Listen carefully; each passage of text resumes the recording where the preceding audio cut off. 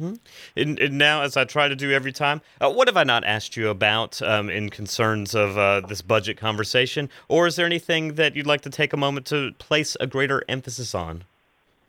Yeah, one thing that I am doing, I'm introducing this bill tomorrow. It's called Gracie's Law, and this is to prevent discrimination against people who might have a developmental disability, whether it be physical or mental, to prevent the discrimination when it comes to organ or tissue transplants.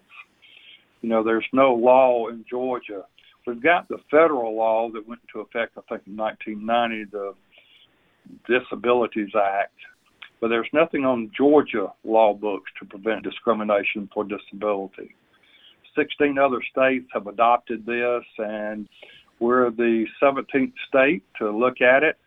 It's named after a constituent in my district, and we're going to be moving forward with that to make sure that we can make lives better for people who need it, regardless of whether or not they're Down syndrome or other disability.